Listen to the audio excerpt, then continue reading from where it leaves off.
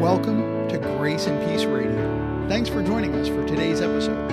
I'm your host, Anthony Russo, and it's my hope that you will be encouraged and God will be glorified. And with that, let's start the show. Well, today I have a very special guest, a dear friend of mine. It's been fun to reconnect with him. Omar is a missionary. He's currently serving in Guadalajara, Mexico. And just to tell you a little bit about Omar, as you get to know him in our time together, Omar previously served as a missionary pastor for 5 years in his native country of Peru, and as a Sunday school teacher at his sending church in Louisville, Kentucky, which is where we met. He got a Master of Arts degree in Theological and Intercultural Studies at the Southern Baptist Theological Seminary. And his hobbies include photography and playing chess. It is a joy to have you on the show. Welcome. Thank you so much for inviting me, and it's a joy for me also to be in the show. What I want to know is, first of all, how is Guadalajara, Mexico? How are you doing? How long have you been there? We have been in Mexico for 2 years, and we have been here in this state of Jalisco, city of Guadalajara, for 1 year. Yeah, I mean it's a big city. The metropolitan area of Guadalajara, because it's called Guadalajara, is around 7 million people. It's a city life. Guadalajara is the second biggest city in Mexico after Mexico City. It's a city that have modern things, but also they keep some of their traditional stuff. That's very cool. But you see more of the traditional stuff outside the city. But yeah, it has that mix. And then what's your primary role there as a missionary? My primary role is church planting, discipleship, and training of local partners, local believers as well.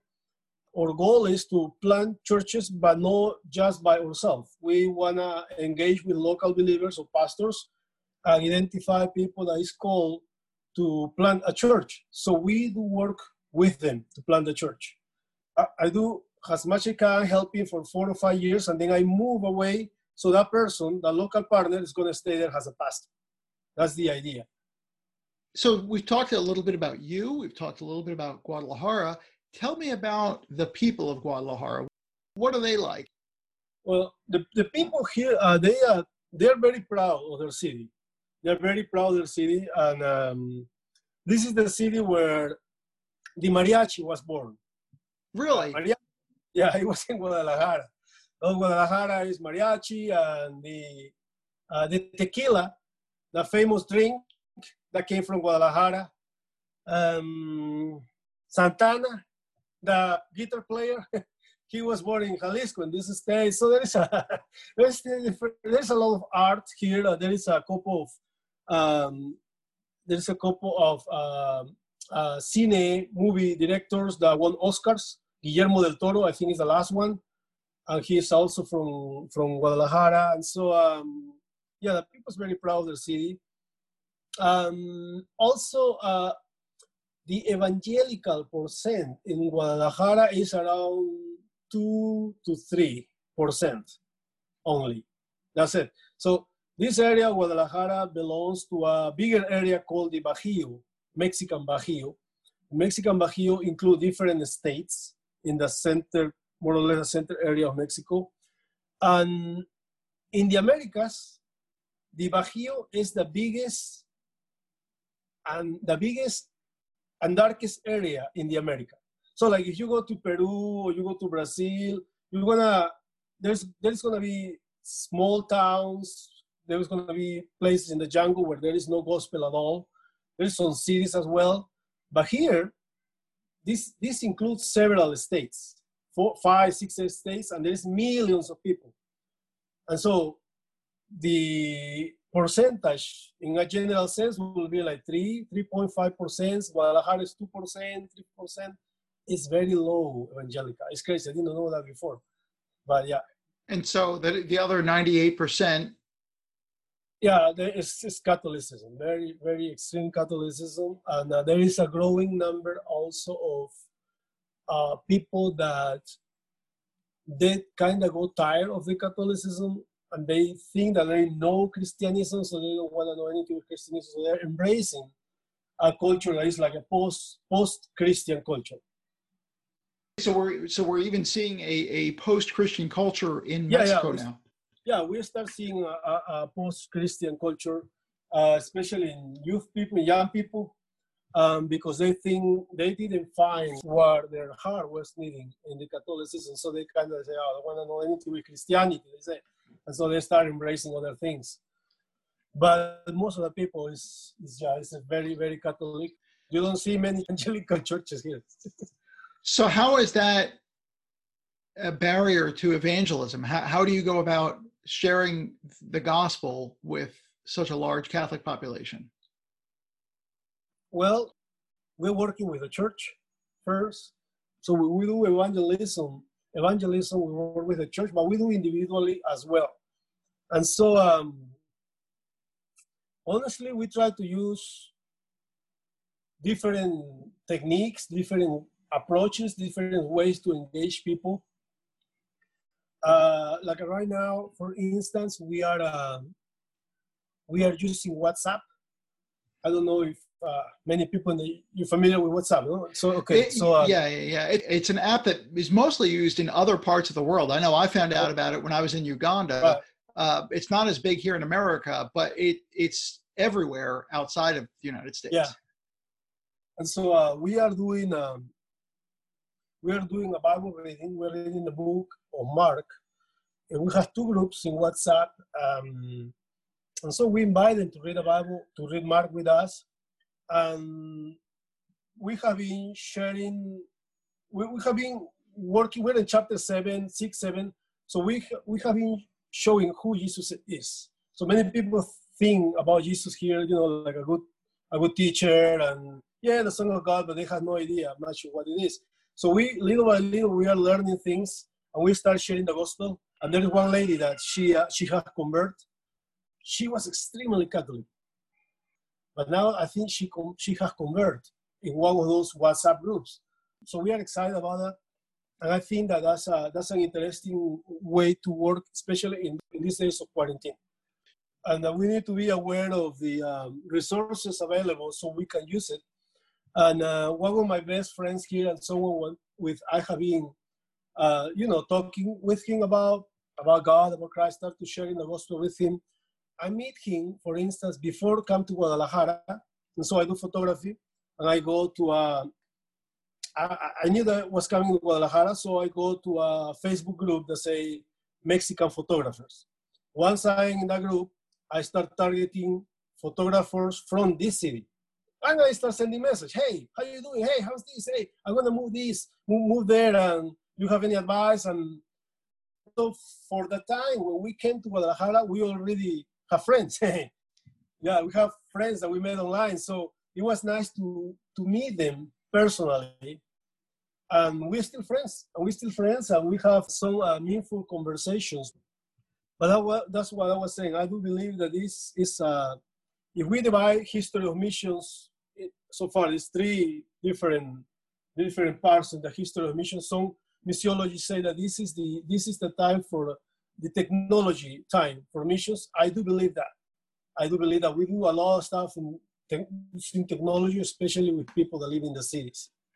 Of course, nothing is going to replace the personal relationship, the face-to-face. But I do think that technology is a great tool. It's a great tool.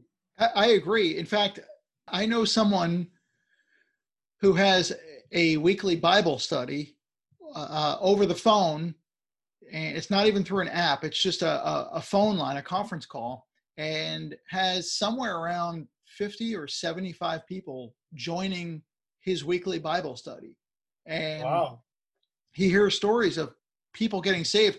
Somebody who I think hadn't been to church in something like 70 years attended his Bible study, and the Lord saved that person. How does he do? By the phone, you say? Yeah, he just teaches a Bible study through the phone. He's actually terrible with technology, believe it or not. God is using him in technology. So wow. Yeah. So, Joe, if you're listening to this, yeah, buddy, I'm talking about you. That's awesome. So now let me ask you this. Why Guadalajara? Is that something that you chose, or did the missions board say there was a need there? How did you end up there? Well, that was not my plan. Was first, I coming from Peru, go to the US. My plan was to go to the 1040 window. And so at that time, but then when we went through the process, we found out that there was open service positions here in the Americas. Before that, we thought that there was just a couple places in the Amazon basin. There were several open positions in different countries. So little by little, the Lord convicted me to start praying about the Americas. I really did not want to come back to a Spanish-speaking country. But yeah, the Lord started moving the things forward. They showed me there was options in Argentina, in Colombia, in Mexico. And so I already made some friends when I was in the US, I met some Mexican friends. So I was a little bit familiar with the Mexican culture. And yeah, so we saw Mexico, we saw different areas. There were like 4 or 5 places. We meet the people that was in charge here. There's a family here that have here for 10 years. And we start talking. And I found out we got along very well, and we found out the great need that there was here in this area. That is not very well known. I mean, I wonder why it's not very well known that such a huge area with such a low percentage of evangelical. Why is not well known? I don't know why. And so yeah, we pray, and I think the Lord led us to come. Guadalajara, yeah, that's how it is. And it's a very strategic place, by the way. It's very strategic. Whatever happens here is going to affect later on the other states around. Yeah. So there's a lot of influence there. Oh yeah. This is the main city in all the Bajío area with different states. This is the main city. One of the things we talked about before we actually started recording the interview was the topic of spiritual warfare. And that's something that here in America, we often don't talk about that. We don't think in terms of spiritual warfare. Tell me a little bit about what is it like as a missionary? What is spiritual warfare? How do you recognize it? And how can we learn to fight against it in the Lord's power? Well, years ago, I read a little story that have been sticking in my mind for all these years. There was a man that he got a new house, and so he was start cleaning his garden. He have a big yard, and so he start cleaning. Someone told him, "Hey, be careful because I hear there is snakes in this area." In your garden, they told him actually, in your yard. He said, "I don't think so." And so he start cleaning. And then one day he's cleaning some dry leaves, and he feels something that starts to move around his leg. And he saw, and there was a snake. And somehow he got rid of the snake. But since that moment, he started seeing snakes everywhere inside his house. When he was sleeping, he got a little bit paranoid about snakes. And so he went from one extreme to the other. And that's something that we need to be cautious about when we talk or we study about spiritual warfare, to not ignore it at all, but neither to see snakes everywhere. But it is a reality because this is in the scripture.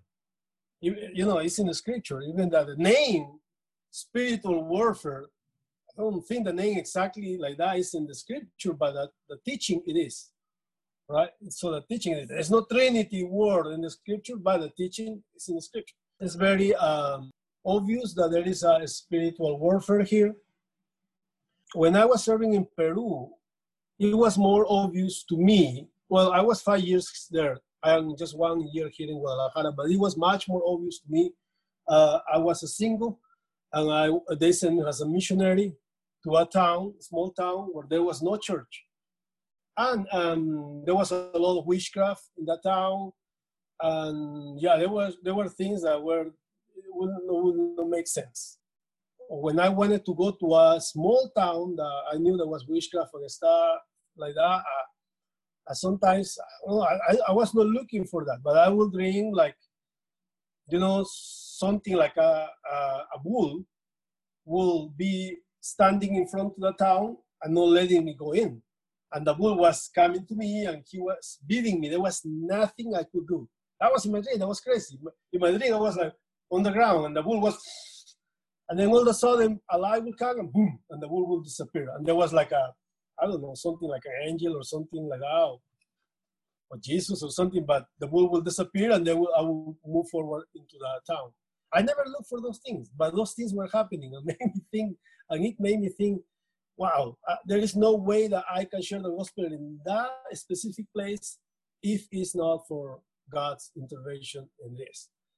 So here in Mexico, I have no experience things like that, but there is the sense, you notice that as you start talking to people more and more and get more involved in missions and sharing the gospel, many things around you happen. Your kids sometimes get sick, sometimes they wake you up 2 or 3 times the night before when you are going to preach. Always. The night before you're going to preach, you don't sleep because always there's going to be things happening. But yeah, things like that. But we are keeping in prayer. We keep in prayer, and we have people that's praying for us as well. We're very thankful for that. We're just doing what we think that God wants, and we start to see some fruit. We have started to see some fruit. It's just like when we battle our own flesh. Our sinful nature is rearing its ugly head in some issue or how we snapped at somebody or whatever the case is. And it's just a matter of praying and giving it to the Lord and moving on. It makes sense that you fight it the same way you do fighting other things. You fight it with prayer and with fellowship and obviously with the word. We believe that, like they say, 3 enemies. One is our flesh. The another one is the world. I don't mean by the word the creation. I mean the system that is rebel against God. And the other is the devil. And I do think that there is a spiritual warfare a lot in the US, but it manifests in a different way. It's more intellectual. It's more like the Mormons, the Jehovah's Witness. Those sects came from the US, and it's more like it's a different way. One of the other things that you talked about was being refined, God refining. What are some ways that you feel God has been refining you over your years as a missionary? I think family has been one of the tools that God has used to refine, to mature. When I was single, I will be doing missions and preachings all day, and I have available time all the times. I could go, I went to other countries, I was back and forth doing different things. And then when I got married, things changed. So it adds some more pressure, but also it's more fun. and so I have to have a lot of patience with myself, in the family. And I don't have as much time for teaching the scriptures or engaging people as I used to have. But I noticed that I learned that serving God is not only serving outside your home, but also inside your home. So so it made me understand, because when I was a pastor and I was single, I will always be pushing to serve God outside your home. But now that I am married, with the years, I understand that you can serve God outside your home, you can serve God inside your home.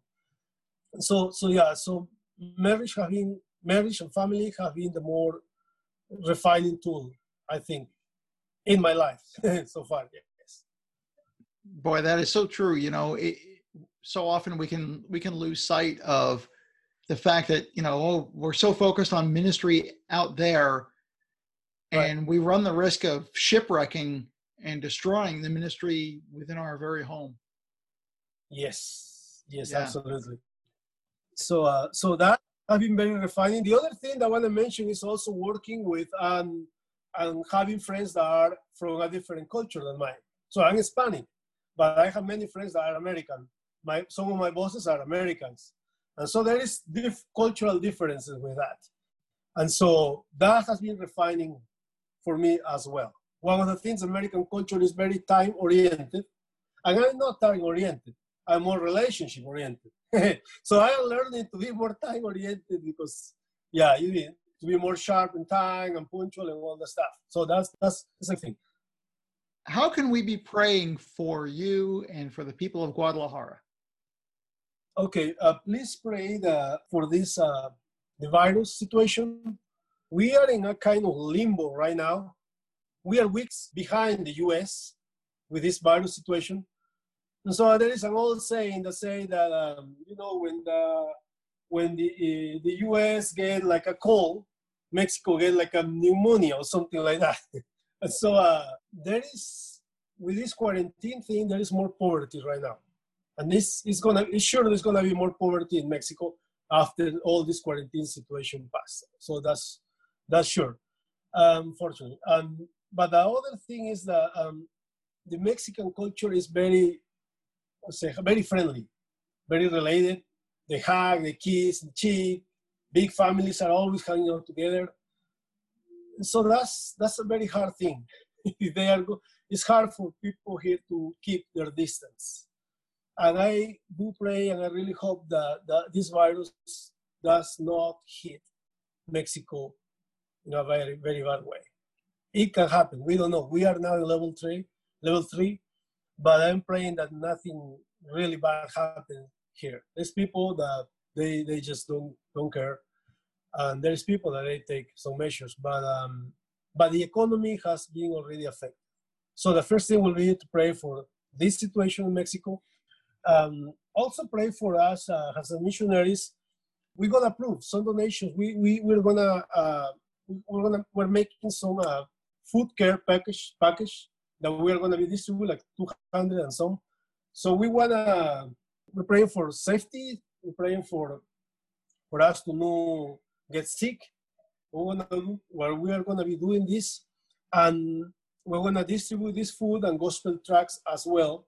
And an invitation to join some of those online groups where we are studying the scriptures. So please pray for that project. And that will be it. Well, brother, it was a joy once again to talk with you. And thank you so much for sharing your time with us. But most of all, thank you for sharing your life with the people of Mexico for Christ. Thank you so much, you guys. Thank you, Anthony. And thank you for being part of my prayer group, prayer team, prayer warriors as well. And I hope to see you soon. And goodbye to everybody. All right, brother. Love you. Take care. Well, that's our show for today. I hope you'll join us next time as we spend time in God's Word, looking at how we can grow in our knowledge of Him, our love for Him, and our service to Him.